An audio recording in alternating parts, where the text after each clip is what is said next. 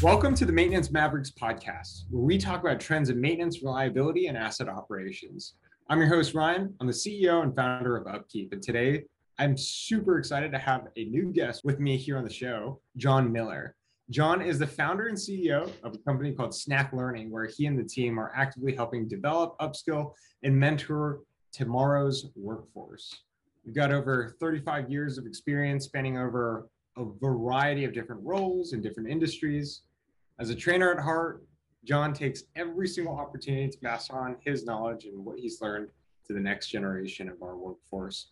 So welcome to the podcast, John. How are you doing today? Thanks. Doing well. Yeah, looking forward to the podcast. Thanks for inviting me. All right. Of course. Super excited to have you on. So what we always do, John, is have you share a little bit more about yourself, your background, and how you were first introduced to this, field of maintenance and reliability, and how you spent, it seems like, a good majority of your career to the space, and continuing to help educate this space. So what was that journey like for you? Of course, like probably many people, I had interests and a desire to learn as a kid. So it all started there. And when I was a kid, I was working on mechanical things, electrical things, fixing, repairing, trying to, just about everything, even model railroading when I was 10 years old taught me electrical and electronics, and that those aptitudes were recognized by other people, I think, before I recognized them myself. And it turned into an interest in troubleshooting. And from there, it's just kept on through the years. And I think a lot of people probably got started that way from early childhood. And I think the thing that I like best about it, or what I just kind of self-consciously realized, was that I got kind of a personal satisfaction out of working with my hands and doing some kind of a skilled trade. So. All right. And, several years later, you haven't left the industry. And, obviously I know that you've dedicated, this part of your career and your journey towards helping continue to educate and share all the knowledge that you've gained over the last, several years with, again, the future generation of our workforce. So, John, I obviously love that you're so passionate about helping this next generation of workers. That's ultimately why we've been so committed towards our community too, because we actually share that same passion, John. So obviously love that you're still in the same industry, love that you're dedicating this part of your career towards helping educate the future generation. Let's talk about the skills gap. Can you share a little bit more about, how you define what the skills gap is? I mean, we've actually talked about it a few times on the podcast before, but I know you're so passionate about it. What's going on right now, John, with the skills gap thing? It's a talent shortage, and by that I'm not talking about people necessarily, but qualified people. So it's not going away. I mean, it's a problem. Businesses have been facing it for years, and they'll continue to face it. So I think it takes a different mindset in regard to hiring and talent retention. Yeah, that's my business. I'm just doing my little part, right? Like everybody, trying to hack away at one little aspect of it. And I think companies are learning that they need to be more aware of how they themselves can get involved, rather than relying on let's say, other companies, institutions, or relying on the candidates themselves to be prepared to walk in their door. Companies are realizing they need to jump in and be a part of helping to prepare the candidates and qualify them. We've talked, several times about this skills gap, and what we've heard time and time again is that it's not like the number of people wanting to get a job and the number of open positions, but to your point, it's about skilled labor. It's about people who have an education, a background, a want to be in this space and stay in this space. And, from what I've heard and what we've seen too, is we're kind of seeing a lot of people move out of this space. People retire from this space, get outside of, the industrial workforce and into less stressful jobs, less physically demanding jobs. What is the solve here, John? Like what is going to help really address this skills gap once and for all, if there is a magic bullet? Well, I don't know if there is a magic bullet. I look at it this way, that it's a matter of having the right mix of solutions. I don't think it's going to be one solution. It's too big of a problem. It's been around too long for one thing as a magic bullet to make it all go away. It's going to be something we'll be living with for a long time, but I think it's a matter of hiring managers finding the right mix. And by that, I mean participating in the training, or actually what I'd say qualifying the candidates. And then also once you have candidates, learning how to retain them. And training is a big part of this. Training is a talent retention strategy. Maybe a lot of people don't look at it that way, but it is. That's a part of it as well. So I think it can take many shapes. It can be, apprenticeships. It can be boot camps. It can be instructor-led training. It can be digital. It can be hands-on learning. But there's no one solution. It's a matter of finding the right mix that works for your particular business, your organization, and so forth. Yeah, I mean, that's really what it does come down to, right? It's like the training, the education, getting more people involved at a earlier part of their career. And what I heard from you too is like it's not just like trying to poach other people, other companies that have similar skill sets. It's about like being an active participant at the company level and building these apprenticeship programs, getting people coming out of, let's call it like high school or early college, essentially train them, skill them up in this profession.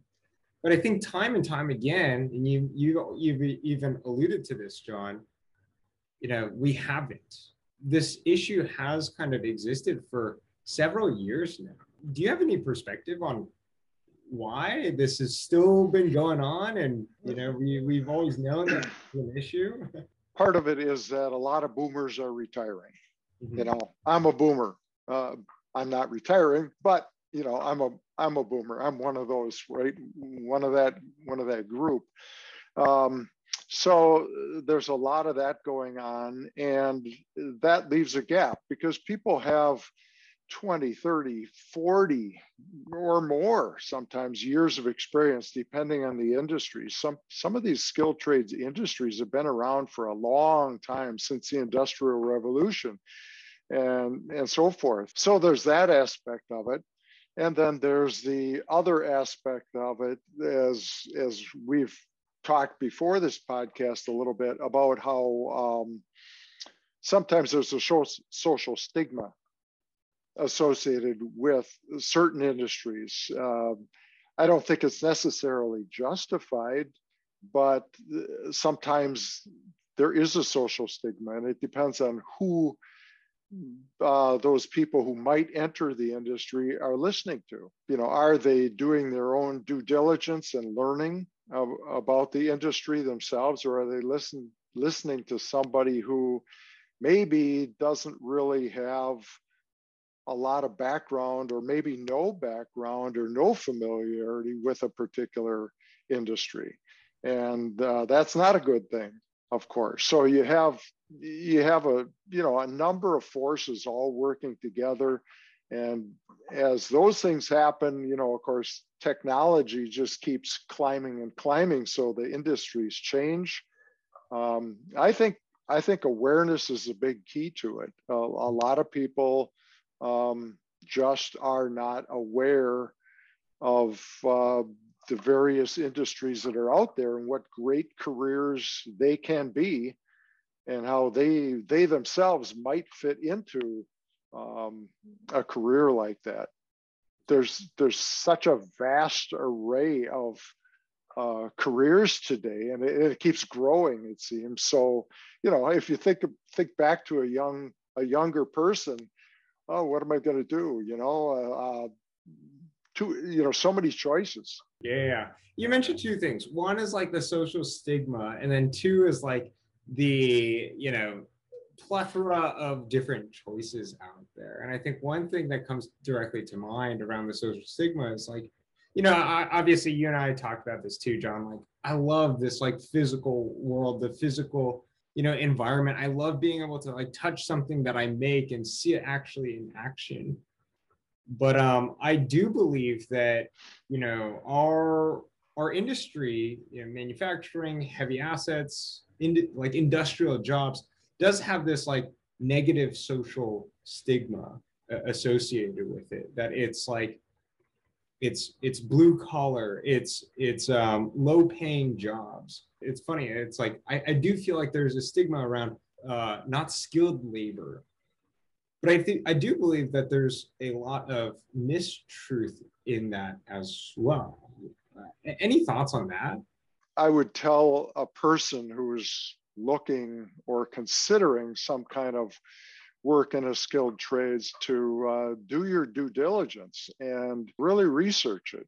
Don't necessarily just listen to somebody who's a naysayer. Unless you know that person, they've got experience in this industry, then you might be getting some sage advice that can be combined with your own research. But the other side of this is that when a person is young, he or she, they haven't been on this earth real long, not as long as I have. As you go on, you learn things that you wish you knew years ago. Just be a lifetime learner. That's one of the main things. And that doesn't stop once you get into industry. That has to continue. That's what I consider myself to be. When I'm in a classroom, I'm learning from my students and the situation around, as well as they learning from me. So I think it's just a two-way street. And I think people don't necessarily or can't necessarily know whether they would like something or even what their aptitudes are without having tried it. I mean, absolutely. And it goes back to this like plethora of different options and choices now. There's so many different professions. And I think Right. Even within the last 2 years, like the options have just expanded even more, because what we've started seeing is the ability to work from home from a lot of professions now has been made accessible to so many new companies, which now expands your pool, regardless of where you are geographically. It expands your pool of potential companies, potential industries to almost an infinite number. And so on that note, John, like I think what I've started to see at least is, the new grads, graduating from college, thinking about what do they want to do next. They often get faced with this dilemma. Do I go work in a physical, environment, in a physical, plant somewhere, whether that's oil gas, whether that's a, wastewater treatment plant, manufacturing plant, where I've got to go commute, half an hour to work every day and show up on time and leave at this time and have a very, set schedule? Or do I work from home? And that's work in my bedroom and have the freedom and flexibility oftentimes and not have to commute. And that's oftentimes what I see young people faced with, the dilemma of going into one of these skilled trade labors.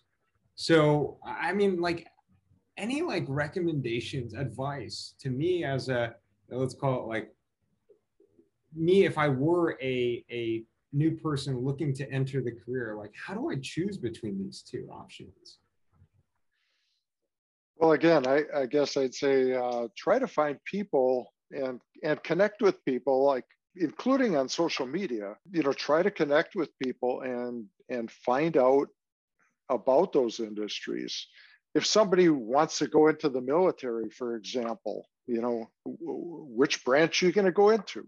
Do you want to be on the water? Do you want to be on land? Do you want to be the first one's in, the last one's out? Do you want to be up in the air? There are some differences, right? People might have different ways of looking at it. Do your research. Maybe the question here is like, do you believe that our industry is taking reskilling and upskilling our workforce seriously enough?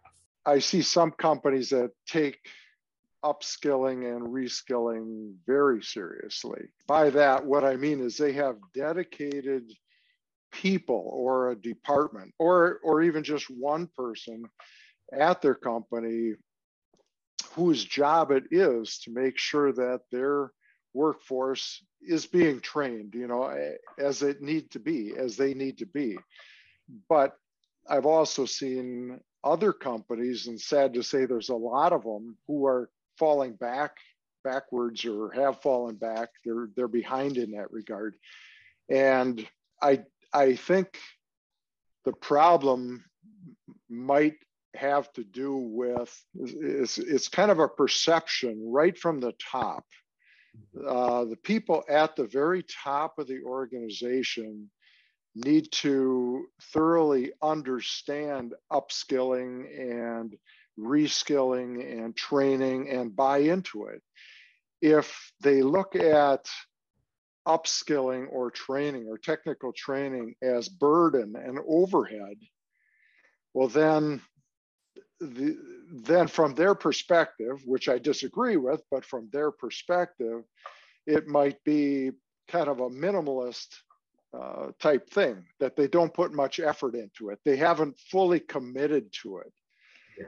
Compared to, the other company that I mentioned, where they've got maybe a training center or at least a training manager, that person doesn't do anything else other than ensure that their personnel, their employees, are properly trained and continue to be properly trained.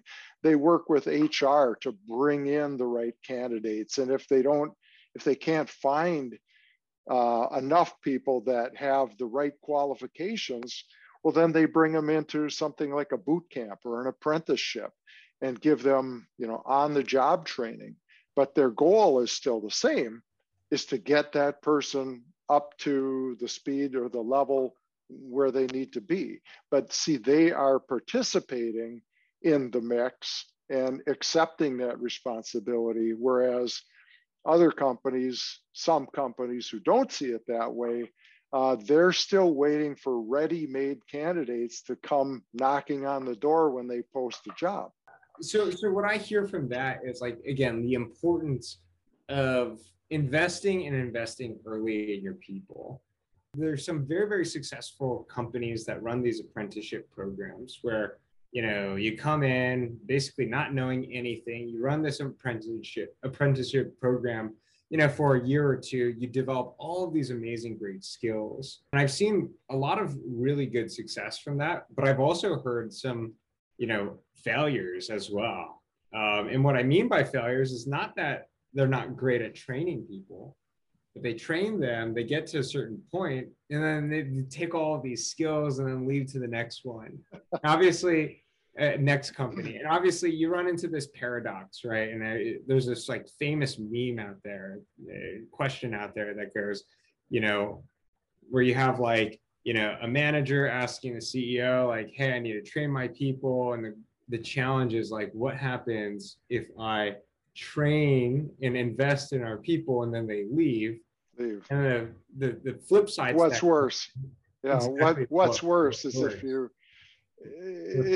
you don't train them and they stay. Exactly. Right. So I've seen this too over the years. For many years ago already, I've seen this where some companies took the attitude that we're going to treat them like mushrooms. We're going to keep them in the dark, because if we train them, they're going to leave. Well, I can tell you from being at a major training center, a world-class training center. We had these people coming in from all over the world, and you can hear the difference in attitude around the lunch table. You know, your company does, they do what for you? They actually do that. They buy you tools. You mean if you just ask for tools, you get them? You mean you can ask for training and they'll actually listen to that and give you training and so forth? Man, you know, I've been asking for that for, you know, years, and I can't get this, I can't get that. And what I'm pointing out is it's easy for somebody on the outside to look at this and see the difference in top management. And it comes out, and you can just hear it while these guys are sitting next to each other in a collective training class talking about it. And it's very interesting, and I know why. It's because of the attitude at the top. I like to encourage companies to have what I call a CLO, a Chief Learning Officer. Yeah. You know, no matter whether you call that person a training manager or you have a training department or you don't, there needs to be somebody within that organization who has the official responsibility of seeing to it that the people are properly trained. Yeah. I mean, what I gather from that, John, is like, if you're going to commit to these things like apprenticeship programs and then commit to you know, reskilling, upskilling your workforce, it is a lifelong commitment. You're doing this forever for your team and your employees. And it kind of actually brings me back. And it's like the companies that I think don't do well with these programs, that do train for 2 years and have everyone leave, are the ones that, you know, treat it as, you know, a 1-year apprenticeship, a 2-year apprenticeship. And then after that, you know, there's no more. But I think the ones that are the most successful, to your point, John, are the ones that treat this as lifelong, you know, as lifelong journeys throughout employees at the company. It's people that fully 100% dedicate a, you know, learning officer to the organization, so that it's, you know, nonstop learning. It's continuous learning throughout their entire career. Right. It's not a one shot and you're done type of thing. And that's why I say upper management has to buy into it. That's absolutely required. You could look at different companies where they have obviously different management. You'll see differences in attitudes from the top all the way down to the bottom. Is it burden and overhead, something we want to check off the list and be done with? Well, that's, in my opinion, that's the wrong attitude. Or is it something that, you know, that we have to keep going, we have to keep maintaining? And if you look at the rate of technology, how can anybody think that training could be a one and done type thing in today's day and age? How could that be possible? If only it were. All right. John, thank you so much for sharing all of your knowledge around this, you know, timely topic around the skills gap and what's going on today. What we always do is end our show, our podcast, with a few quick fire set of questions. I'll ask you a question, get your response and thoughts in 20 seconds or less. Ready to jump in? I am. Okay, let's go. All right. So to kick things off, what's one piece of advice that you would give to a young professional interested in joining this industry? I would say do your due diligence yourself, and don't necessarily listen to a naysayer. Find out if somebody's giving you advice, whether they actually have experience in that field. I love that. Yeah. A lot of people, you know, like to give advice, but it comes from, you know, just reading the news or, you know, hearing about it through the grapevine, not fully experiencing it themselves. What is something that you wish more people knew about this industry? Well, I think the skilled trades are kind of underrated. And I wish people could go ahead 30 years and come back, and they would gain just a much greater appreciation for the skilled trades. What I always have liked about them, and I still think this is true today, and I see it from my students in the classroom, is that working with your hands, working in this kind of an industry, you get a sense of personal satisfaction and pride in workmanship. And, you know, I'd hate to see our nation lose that. It's just something, something that has a great reward to it. Yeah, absolutely. All right. What's a big mistake in your career that you've learned a ton from? Well, I think for me, it was succumbing to fear. You know, you can't do this, or don't do that, or are you sure you're ready to do this? I don't know, maybe this, maybe that. And there's a lot of things in life that if you listen to that, you know, little monkey or whatever on the shoulder, you know, too often, you don't accomplish things that you wished you had accomplished. So that's something that I've been dealing with. I have to work harder on myself than a lot of other things in the business. Just believe in yourself. And yeah, it's a common theme throughout my life too. Just believe in yourself. And I think we're all capable of so much more than we originally believe.